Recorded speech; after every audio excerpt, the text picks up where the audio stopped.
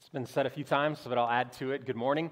We're grateful that you are here. It is a delight to be a part of a church, to be able to gather together, to know that God is not only with us, He's for us. He desires our attention, our hearts, and our hope is to continue moving toward Him. That's the goal. If we haven't got a chance to meet, my name's Lance. I'm one of the pastors here. I often get a chance to consider the Bible with you together. And so we're going to be in Romans chapter 3 in just a moment. If you have a Bible with you, you could turn there. Romans 3. Let me give you a little bit of backdrop about why we're turning to Romans. We have been studying the book of Romans now for a number of months. We feel that it's not the only way to study Scripture, but we think a very wise way, perhaps the best way, is to start books of the Bible and then try to work our way through them. That means we take a chapter at a time, and sometimes little chunks or verses at a time, and we try to see what it is that God is speaking to a particular church in a particular time, and then by extension, by His Spirit, what He's preserved for us. So we have spent a number of months in Romans, and the tagline, or the title over this and the entirety of this book, is Rags to Righteous, a little play on words, but the idea meaning that when we have come to grips with our need, the great sinfulness of mankind, we will declare that even our best efforts are as filthy rags. That's what the Bible says about them. And we will see that, but then also we will glory in. We'll awaken with wonder to the idea that God can take people who are in filthy rags, who are in unrighteousness and in sin, and He can declare them righteous. And not a fake kind of flaky righteous, but a real sturdy righteousness, the kind of righteousness that comes by faith. The same righteousness that's going to be declared of Jesus, the kind of righteousness that opens the door into God's presence eternally.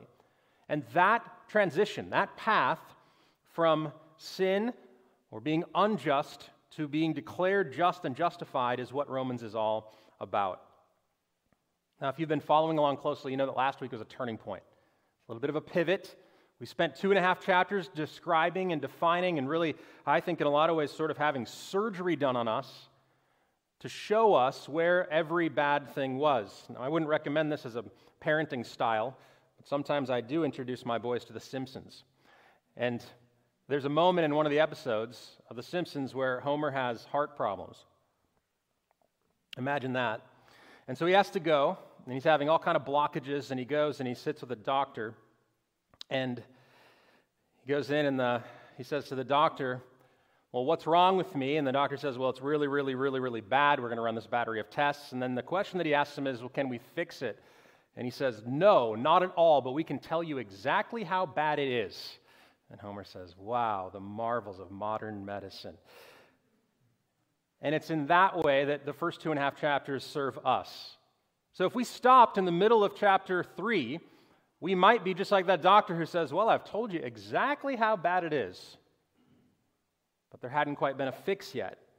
And last week, beginning in verse 21, we see what Paul begins to glory in and tell us and show us, invite us to consider, and that is that a righteousness of God has been revealed and that we can be declared just in His sight. Not only do we know how bad it is, but God has provided a cure.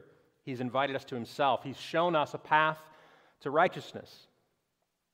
And what is coming now on the heels of that description, this great exchange, all of our sin, all of our difficulty, all of our hopelessness transferred onto Christ at the cross, and all that He has earned, His righteous life, His overcoming of the grave, His perfect position with the Father being given to us.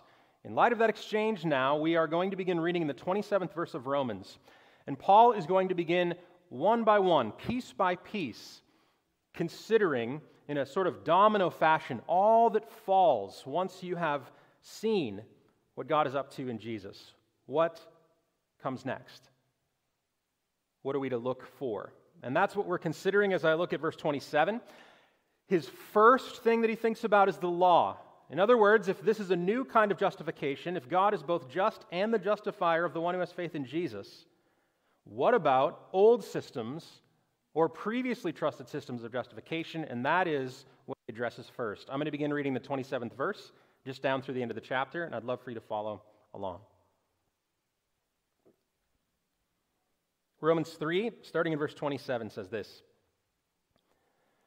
"Then what becomes of our boasting? It is excluded. By what kind of law? By a law of works? No, but by the law of faith. For we hold that no one is justified by faith apart that no one is justified by faith. Fire me. For we hold that one is justified by faith apart from works of the law. Or is God the God of the Jews only? Is he not God of Gentiles also? Yes, of Gentiles also, since God is one, who will justify the circumcised by faith and the uncircumcised through faith. Do we then overthrow the law by this faith? By no means. On the contrary, we uphold the law." I'm going to pause right here and I'm going to pray. I'm going to ask that you would unite your heart with mine. I know that especially in a church setting, there you are in rows, and here I am up here with a microphone. Very easy to make prayer a spectator sport. And I want to ask that you would listen carefully, that we would unite in the things that we're attempting here, and I'm going to ask God that he helps us to see marvelous things in Scripture, that it would be alive to us. That's what we say it is. We confess that this is a living and active word. It's not just ink on paper. It's not just moral instruction. It's the living word of God. And so let's ask him together that it is that here for us this morning. Let's pray.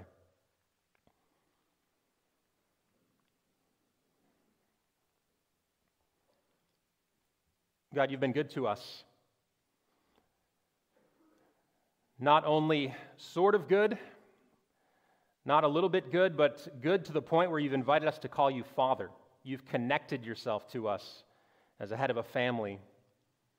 You've poured out riches of kindness on us. We don't want to presume on those this morning. And then one of your great kindnesses is that you have spoken. You've revealed yourself. You have shown yourself to be lovely, to be righteous, pure, holy, and welcoming, full of mercy, ready to give grace to those who would trust you. And I ask, God, that you would help us now to see all of what you are and who you are and what you desire of us, that you would help us to see Scripture, to understand it rightly. God, we confess truths about the Bible. It's what we hold to. It's what we share as Christians. And I ask that you would close the gap between what we confess and what we experience here this morning. We don't want a bare or a dead confession, but a full and lively one. So, Spirit of God, move. Give us an understanding of the gospel. Help us to see all of the big and obvious truths and the nuanced truths and the applications that may come from reading Scripture. I ask, God, that I could be helpful to your people. I know that you love us. You love those who have gathered with an everlasting love. And we offer ourselves to you now. All of our distractions, all of our doubting, the sins that we have confessed, the sins that we dare not confess, God, convict us. Draw us to yourself and show us your goodness. We ask it in Jesus' name. Amen. It's an interesting question, an interesting place that Paul goes after describing 21 to 26, after describing what a wonder it is to have this gospel, this idea that you can be justified. You could have a record offered to you, applied to you, that means that all that was against you previously has been expunged. The thing that you might say to yourself is, well, then, what are the applications of this and how does this work? Once he's described this, then what? And I find it intriguing that in verse 27, he goes to a particular concept, the idea of boasting. And what we're going to consider this morning is, why does he go to boasting? And what does that mean? How is the idea of boasting tied to justification? What is the connection here? I think it's in many ways a surprising thing for him to say such a declarative, amazing statement in verse 26, that God is going to be just and the justifier of one who has faith in Jesus. And then the next rhetorical question, a mechanism that Paul uses regularly in the way that he teaches. He asks questions. He tries to get ahead of where the reader may be, the things that they are considering, the things that they may be struggling to put to death in them. And so he says to them, well, then what about boasting? And it's an interesting question. It's almost like he's inviting them to say, you know how we used to brag all the time? What now? We can't? Like they're attached to it. He assumes that they boast, but then more than that, here's the interesting thing. He assumes that they will have a loss of boasting and it will affect them.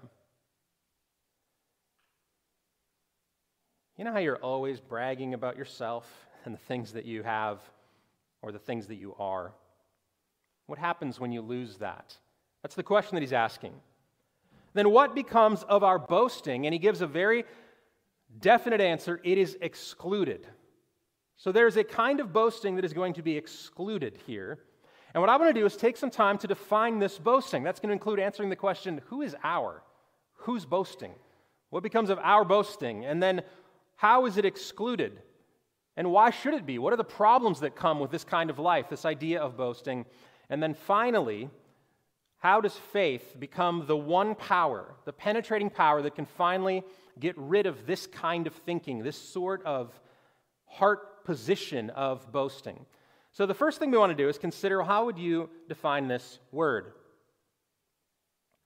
I think in some ways, maybe the definition of boasting is simple. It's the kind of thing you thought about when you were a little kid. Your parents likely introduced you to the concept when they told you not to do it. Perhaps you had a better Pokemon card than your friends. Maybe your food at the lunch table was better than the people around you. Maybe you had a better piece of cake than your siblings at a birthday party. And you learned, and I think not only learned, but innately, everyone had this idea, to find a sense of standing in something. You see, human beings are interesting, and from the earliest ages, we learn sometimes that things that are external to us can be used to bolster and to boost our identity. And so we attach ourselves to things and we point them out so that other people can see and assess our standing. It's a funny instinct that we have in our fallen nature. To not only note that you have a piece of cake, but then to instantly compare it to the pieces of cake that the people around you have, and then want to point that out as a means of comparison or a way to tell them, don't you wish you were me? In children, it can often be a funny thing. It can be a cute thing. But if left unchecked, it is a devastating thing. That kind of idea, this idea that our identity is wrapped up in the things that give us pride. I would say that Paul is using boasting, not just in the simple childlike sense, but the full grown-up version of that, where human beings have a tendency to place confidence in particular external attributes, or things that they can accomplish, or things that they do, things that have come their way. And ultimately, what people are boasting in, I believe, is an indicator. It is a tunnel, it's a pathway to see through to the thing that they believe will bring them ultimate hope, status, what will deliver them, what will rescue them. The reason that the Bible is so counterintuitive is because it includes things like boasting in weakness. So, well, what's the alternative to that? I think it's the natural state of mankind, is we find things and we boast in strengths. So one of the reasons it's important to follow your boasts, to think about, what am I proud of? What are the things that my heart rejoices in? Because here's my guess, we're going to have to do a little work here because many of you had a wonderful example, a teacher somewhere, or a parent somewhere, or a sibling who slapped you, or some reason you learned to not boast out loud. It's rare that you hear bragging on its face. It's why people have learned creative things like humble bragging. Right? There's entire industries around these, books that sell over the hilarity that ensues when someone knows they're not supposed to boast out loud, but they do it subtly. And so my guess is that many of you are not on the surface boasting in things, but we ought to pay attention to the secret places that our heart attached to give us identity, to give us purpose, and ultimately that will deliver a good and happy life. Those are the kind of things that we're tempted to boast in. We boast in intelligence. We boast in status or hard work. We boast in our ability to simply endure. We boast in the comparison between our status and those around us. We boast in our righteousness, the things that we have done well. A good question, a good check, it seems to be, because this is what Paul invites the reader to do. He says, there is a justification that comes by faith. Now, what's the first implication? Well, just remember to check your boasting. So it's a good indicator. What are the things that you're most naturally proud of? The things that you feel like define you? The things that on a day-to-day basis, even when you're not paying attention, you would be tempted to place your hope in. Those set of things that are at the core of who you are. Your real resume. What makes you impressive?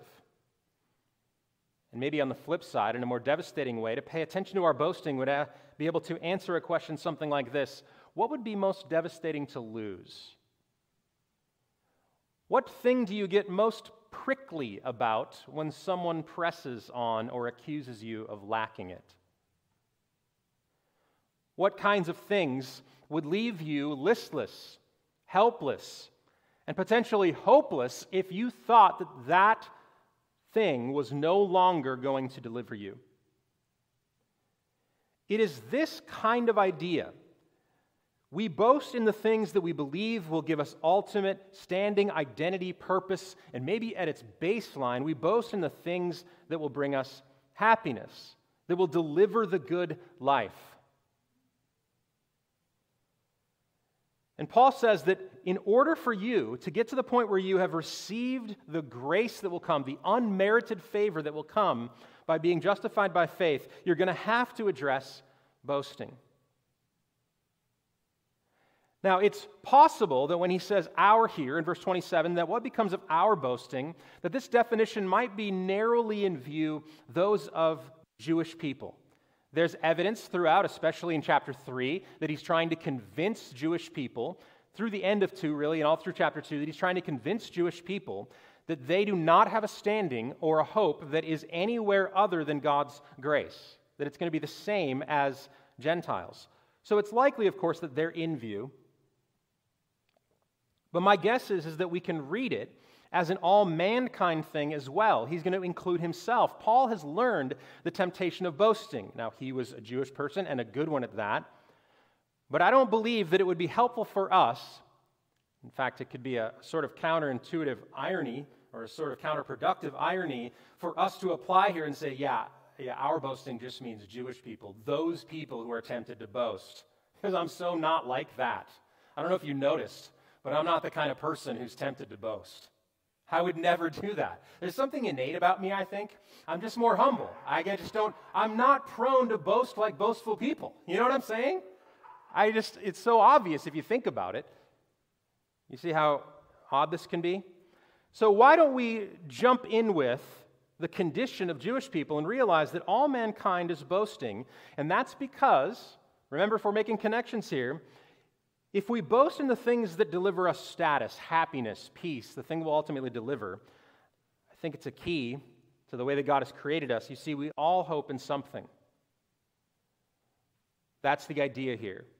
We are hopeless hopers. All of us have a little Hallmark Channel in us.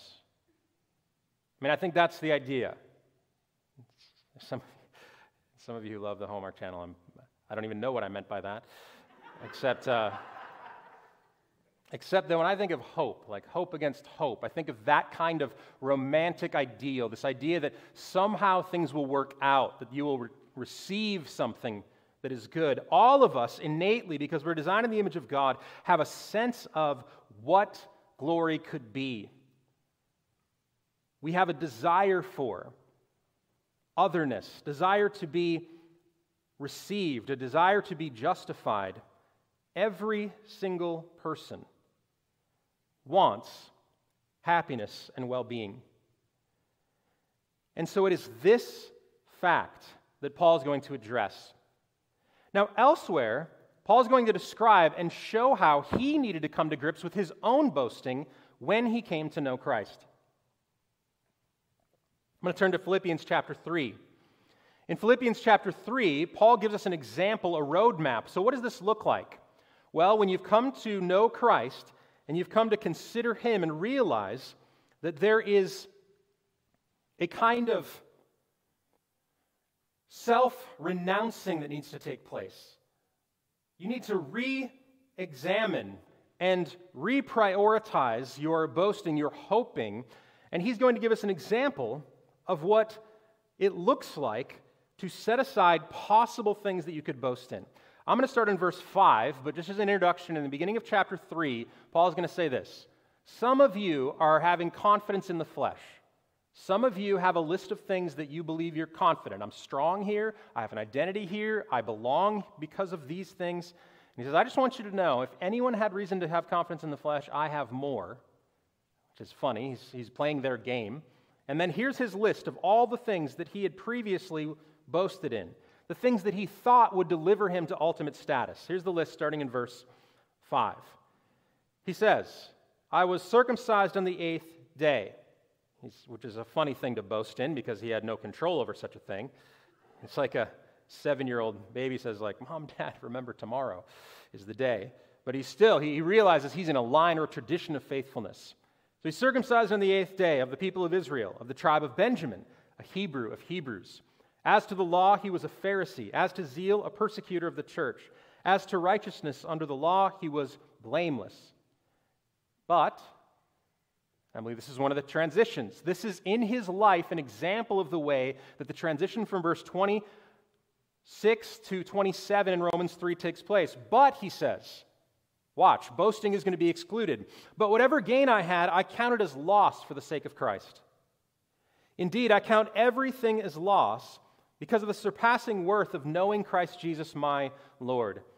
And for his sake I have suffered the loss of all things and count them as rubbish, in order that I may gain Christ and be found in him, not having a righteousness of my own that comes from the law, but that which comes through faith in Christ, the righteousness from God that depends on faith, that I may know him and the power of his resurrection, and may share his sufferings, becoming like him in his death, that by any means possible I may attain the resurrection from the dead. Paul demonstrates for us and has felt in his own body, in his own being, what it means to receive a righteousness by faith is to systematically put to death and renounce any sense of standing or boasting in self. That anything that competes with receiving the grace of God by faith in Christ needs to be rejected. It can never be and will never be Jesus coming alongside a set of other circumstances. Jesus is not the lead item on a resume that then you are forced to fill out and retain some sense of pride in. What must be done is to be humbled and to receive a righteousness that you could not earn and did not deserve. Here's what Paul is saying by necessity. A proud Christian is an oxymoron. It ought to be an impossibility. And it's the first test of whether you get this or not. It's the first test of whether you understand what is being said. And the reason I believe that he says it to those who are listening, especially or perhaps first and then with all of mankind in view, the Jewish people, is because they had come to believe and come to hope in a kind of standing that was outside of faith, a kind of standing in what they'd accomplished, a kind of standing in their ancestors, an identity that if they got poked and if it got pushed and if all these other people were allowed to come in would have made them furious. It destabilizes a person. It destabilizes a person to have them have to give up the source of their surest confidence. And what happens when someone comes to grips with what we need in Christ and what we've received in Christ is that everything else that they had trusted in, everything else that they longed for, every other way that they put themselves forward out into the world and said, I'm going to be okay, all of those need to be renounced. This kind of boasting is excluded, Paul says. And as we read in Philippians, he has also experienced the same thing and has lived a life where he has been willing to exclude it. All of those good things became a bad thing when he trusted in them for his standing with God and his ultimate hope in the world. Now, if we define boasting in that way, as a sort of conduit, a way to look through, a lens through which to see our ultimate hope, and an invitation for us to renounce those things, then we might ask the question, well, why is it that God wants to set us free from this boasting? So we define boasting in that way. Then a second category that's worth taking a peek at is to consider, well, what are the problems with boasting? What happens to a person who wants to grasp onto Jesus but retain or hold on to their boasting? And by boasting, I mean pride. What happens to a person who tries to become or maintain a life as a proud Christian? Well, my guess is, and I think that the testimony not only of myself, but of many who have gone before, the testimony of Scripture is that it will lead you to dangerous errors. I'm going to point out two dangerous errors of maintaining a kind of boasting, but trying to receive Christ. Here's the first danger of being a person who has placed your hope, specifically in this way. He's going to talk about those people who place their confidence in performance, that I did it right, or I did it slightly better than the people around me. Here's one of the first dangers with doing that. You might succeed. That's a huge danger. And at any given moment, remember back in Romans 1, it says that our conscience is going to be constantly either excusing us or accusing us. Well, excusing is the first danger of being someone who boasts in your performance, because sometimes you'll perform well. And you will develop a kind of self-righteousness, a kind of pride that even though you confess Christ, you compare yourself to the people around you who don't really get it, who aren't following the way that they ought to follow. When you place your identity in doing things well and in performing, one of the dangerous problems with that is that when you are doing it well, you will be prone to judgment, self-righteousness, and excuse. You will believe that you can do it. You will diminish the work of Christ because either subtly or on the surface, you will be replacing it with your success. You will become so impressive to yourself that Jesus will be less impressive to you in what he has accomplished on your behalf. This is one of the dangers of living by moralism. You might succeed. I mean, that's legitimately what Scripture says. Paul says, here was my problem. I was blinded to Christ because I was a Hebrew of Hebrews. I was a Pharisee of Pharisees. I was zealous. I was doing everything right. And it led me to pride that blinded me. That's not the only error. You see, Romans has told us as well that our conscience is either going to excuse or accuse us. And many of us, if you're finding your identity, your ultimate hope, your purpose in a performance or what you do or anything external to Jesus, one of the dangers is that you'll fail. You won't get it right. Or worse, the thing that you're placing your hope in will fail. This is a rhetorical question that is painful, and it seems like the answer is obvious, but have you ever placed your hope in someone or something and it failed you? Have you felt what that does to your soul? Are you right now placing your hope in someone or something that you are furiously striving and hoping to patch together, wishing and fretting and anxious that it might fail you?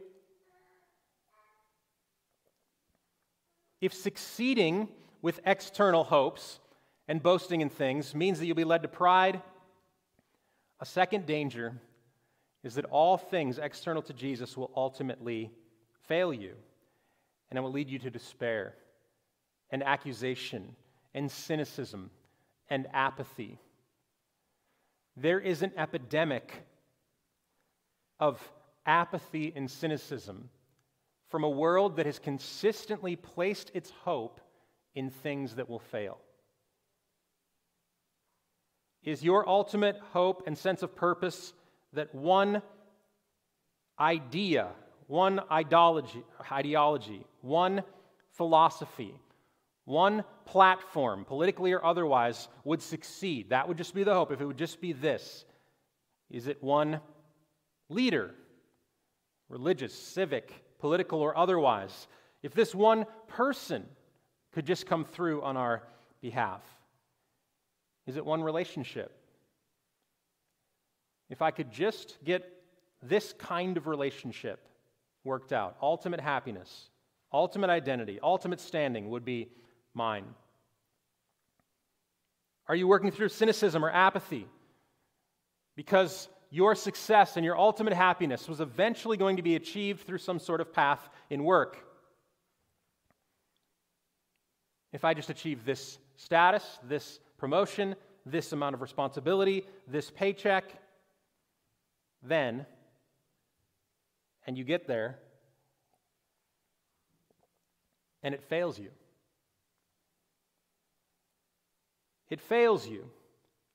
And this thing external to Christ that you believed, whether it was a on the surface kind of thing, more likely it was subtle. You'd allowed yourself to attach hope for ultimate happiness to this thing, and then it fails you again and again and again, and you find yourself waking up in the morning with a cynicism and an inability to go forward. You just can't take getting disappointed again. You see, it's a second danger of living with things external. It can be personal. If you fail in moralism because you believed that you were better than that, one of the hardest things to get over for someone who believes that they can perform perfectly is that they are going to sin. And I've sat with people who, because they cannot explain the sin in their lives, they are completely and utterly undone. It is so disorienting. Because what the person wants to scream out is, I'm not like that though. The reality is that all of us, none righteous, all of us need Christ, and this is going to sound super profound. Ready? All of us need Christ for a reason. That's the hardest thing to reckon with. It wasn't a good idea that God just invaded and said, like, here, try this. No, you needed Christ for a reason. And if you try to place your hope, your ultimate status in performing morally, you will fail, you will sin, and you will find yourself disoriented with a constant accusation that you don't belong, that you failed, that you can't make it.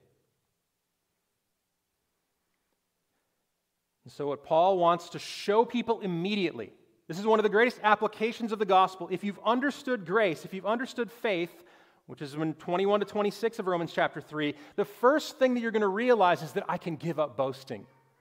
I can stop trying to put forward an image of myself. I can stop trying to perform.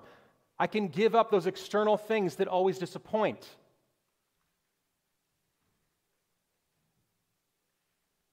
It's exhausting to try to keep up hope in idols of the world. It's exhausting. Constantly having to patch them. It's like having a super old boat. Constant issues, constant problems. In fact, one of the problems with having a boast, a hope in something that you're proud of, is that you will do whatever it takes to circle the wagons to not let that thing get exposed. I think it's one of the best indicators. Am I boasting in something other than Christ? Is when you're tempted to over-defend.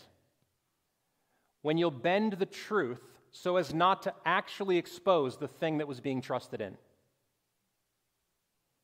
You ever found yourself making excuses for the inexcusable? And you say to yourself, why am I doing this? because desperately you don't want that thing to fail. You don't want to admit that that thing couldn't deliver you to where you wanted it to deliver you. This happens all the time.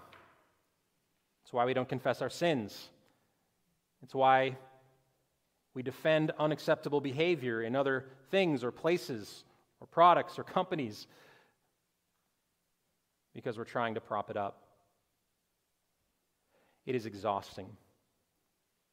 So Paul wants us to see a proud Christian, someone who boasts, someone who is holding on to all these other things of identity and standing. That is impossible. One of the first things that grace does is that it excludes that kind of boasting. Because when faith comes in, it is a faith that empties, a faith that makes us look to Christ and to Christ alone. And it is faith that will exclude this kind of boasting, that will push it out, because faith grasps onto Christ, and He is the only one who has perfectly fulfilled, who has never disappointed, who will stand and deliver us to where we need to be. The promise, the kind of hopeless hoping that all of us have at the depth of our being, will only and ever find fulfillment in Christ. And it is that hope, a fixed faith in that justification through Christ, that ultimately relieves us of the pressure of having to constantly search for and patch up and hold on to false hopes. He's inviting the Jewish people who believed that their standing in ancestry, their moralism with the law, the fact that they even had the law altogether, to see that God has delivered them to a place of much greater happiness. That there is a kind of new law. And this is going to be something that we follow through the rest of the book, that Paul's going to begin to use the word law in different ways. He's trying for these people, especially who are listening in, to see law in a different way. The law has been upheld in Jesus. But there is now a new law, and I think by that he doesn't mean the Torah, he doesn't mean the Ten Commandments, but a new method, a new system, a new way that God is working. This law he calls a law of faith. And when the law of faith has been revealed, and when it has been received, it supersedes all other laws. This idea of federal law maybe overcoming a state law. Let's not get into whether or not that's just or not, but I'm just saying, one law superseding the other, one court higher than the lower courts, like a parent coming in and setting up or stepping into the rules that kids have made up for some game, and them saying like, well, okay, those are fine rules, but our rules supersede those rules. Paul is going to show them and wants us to see as well that the law is not going to be thrown away.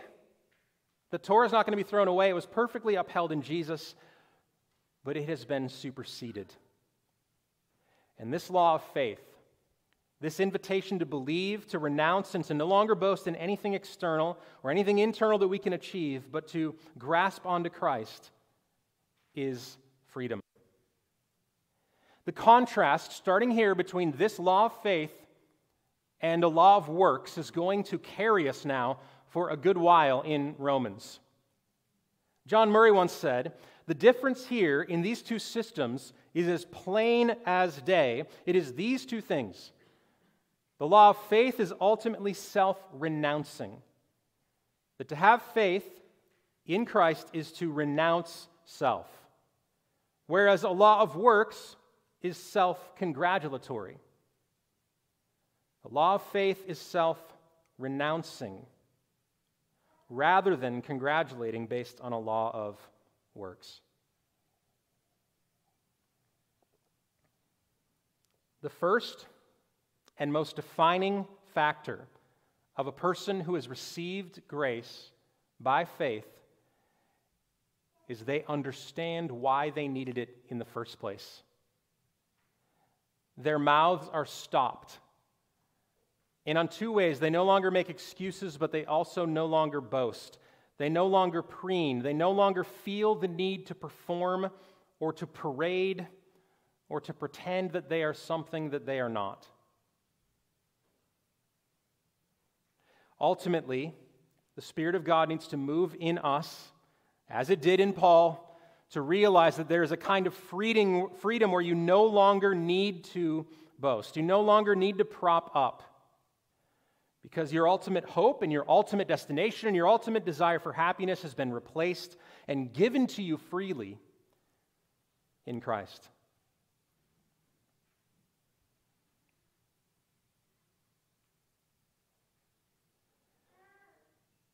To turn to Jesus is freedom and rest and gentleness and life, because every other kind of hope, every other kind of faith not only will fail you, but it will exhaust you and grind you into the ground. It is a worthy exercise to ask yourself, what am I trusting in? What do I fear losing the most? What am I protecting? And then one by one, to offer those things up, to renounce them, and to claim what you have in Jesus. You need a righteousness, and Christ has given it to you. You need to be justified, and you've been declared so in Him. You need a standing and a hope and an eternal destination, and you have one in Him. You need to fulfill the Torah and the Ten Commandments perfectly, and you have in Christ. You long for happiness, and you will have it if you would renounce self, exclude your boasting, and be found in Him. Let's pray.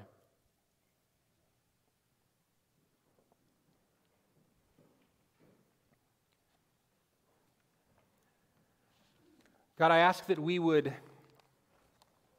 come to grips with pride, that we would not try to maintain the impossibility of being boastful Christians, proud Christians.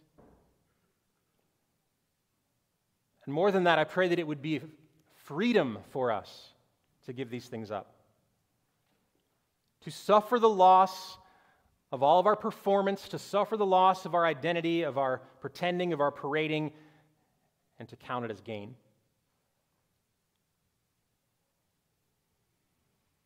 That I confess that I do boast. I love to cling to things. I'm proud of things.